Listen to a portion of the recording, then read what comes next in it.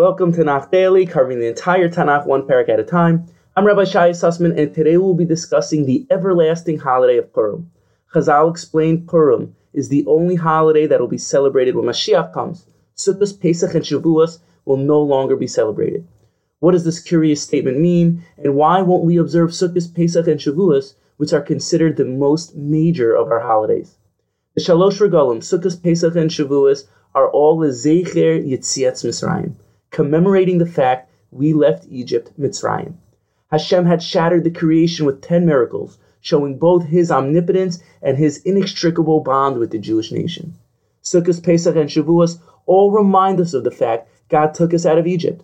Galus Mitzrayim was our first exile. We had sunk into the lowest levels, yet God revealed His majesty and the majesty of Am Yisrael.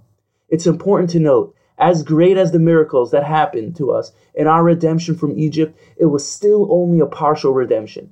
In a certain way, it was lacking, because here we find ourselves close to 4,000 years later, still living in exile with no Mashiach. We keep looking back at that time period to get strength and emunah. Just as God saved us then, He'll save us now. Therefore, we have many mitzvahs also commemorating Egypt.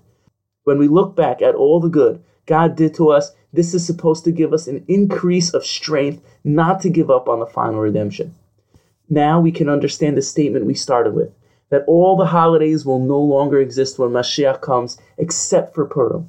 Because when Hashem fully saves us from our current exile of Edom, we'll no longer need to remember Mitzrayim. We'll need to remember Galus Edom. We'll do mitzvahs Lezecher Yetzias Edom. We'll look back in history and say, thank you, Hashem, for saving us from France, Spain, Germany, and America, all the places the Jews have been in exile since Egypt. So the fact we were saved from Mitzrayim 4,000 years ago will be almost completely irrelevant. But the very fact God will have saved us from our position in life right now will be totally relevant. In fact, Rabbi Nachman explains in Torah 74, in the second half of Likutei Moharan, on the Pasuk in Shemos, chapter 23, a great Roshei Tevos acronym which explains the exact idea we're saying.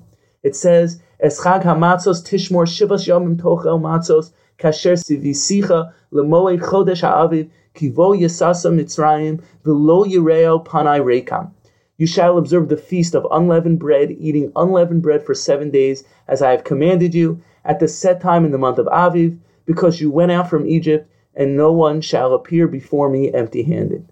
The last part of the pasuk, Mimitzrayim v'lo yireu panai rekam, I took you out of Egypt, and you should not come to me empty-handed. The first letters of every word contains the letter Pei, Vav, Resh, Yud, and Mem, which spells Purim, which hints to the idea ultimately, when Mashiach comes, we'll all celebrate Purim and we'll no longer remember Yetziat Mitzrayim because it will be irrelevant.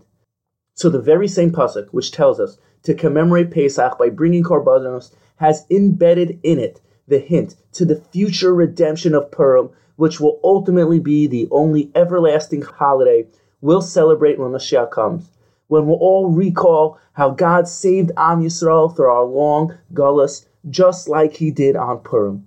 May we merit to taste from the amazing, exalted light that shines down on us every year on Purim, the light of Mashiach, the light of the final redemption, when we'll all be Megala the Hester, reveal God was behind the scenes the entire time, wearing this world like a costume to hide His presence.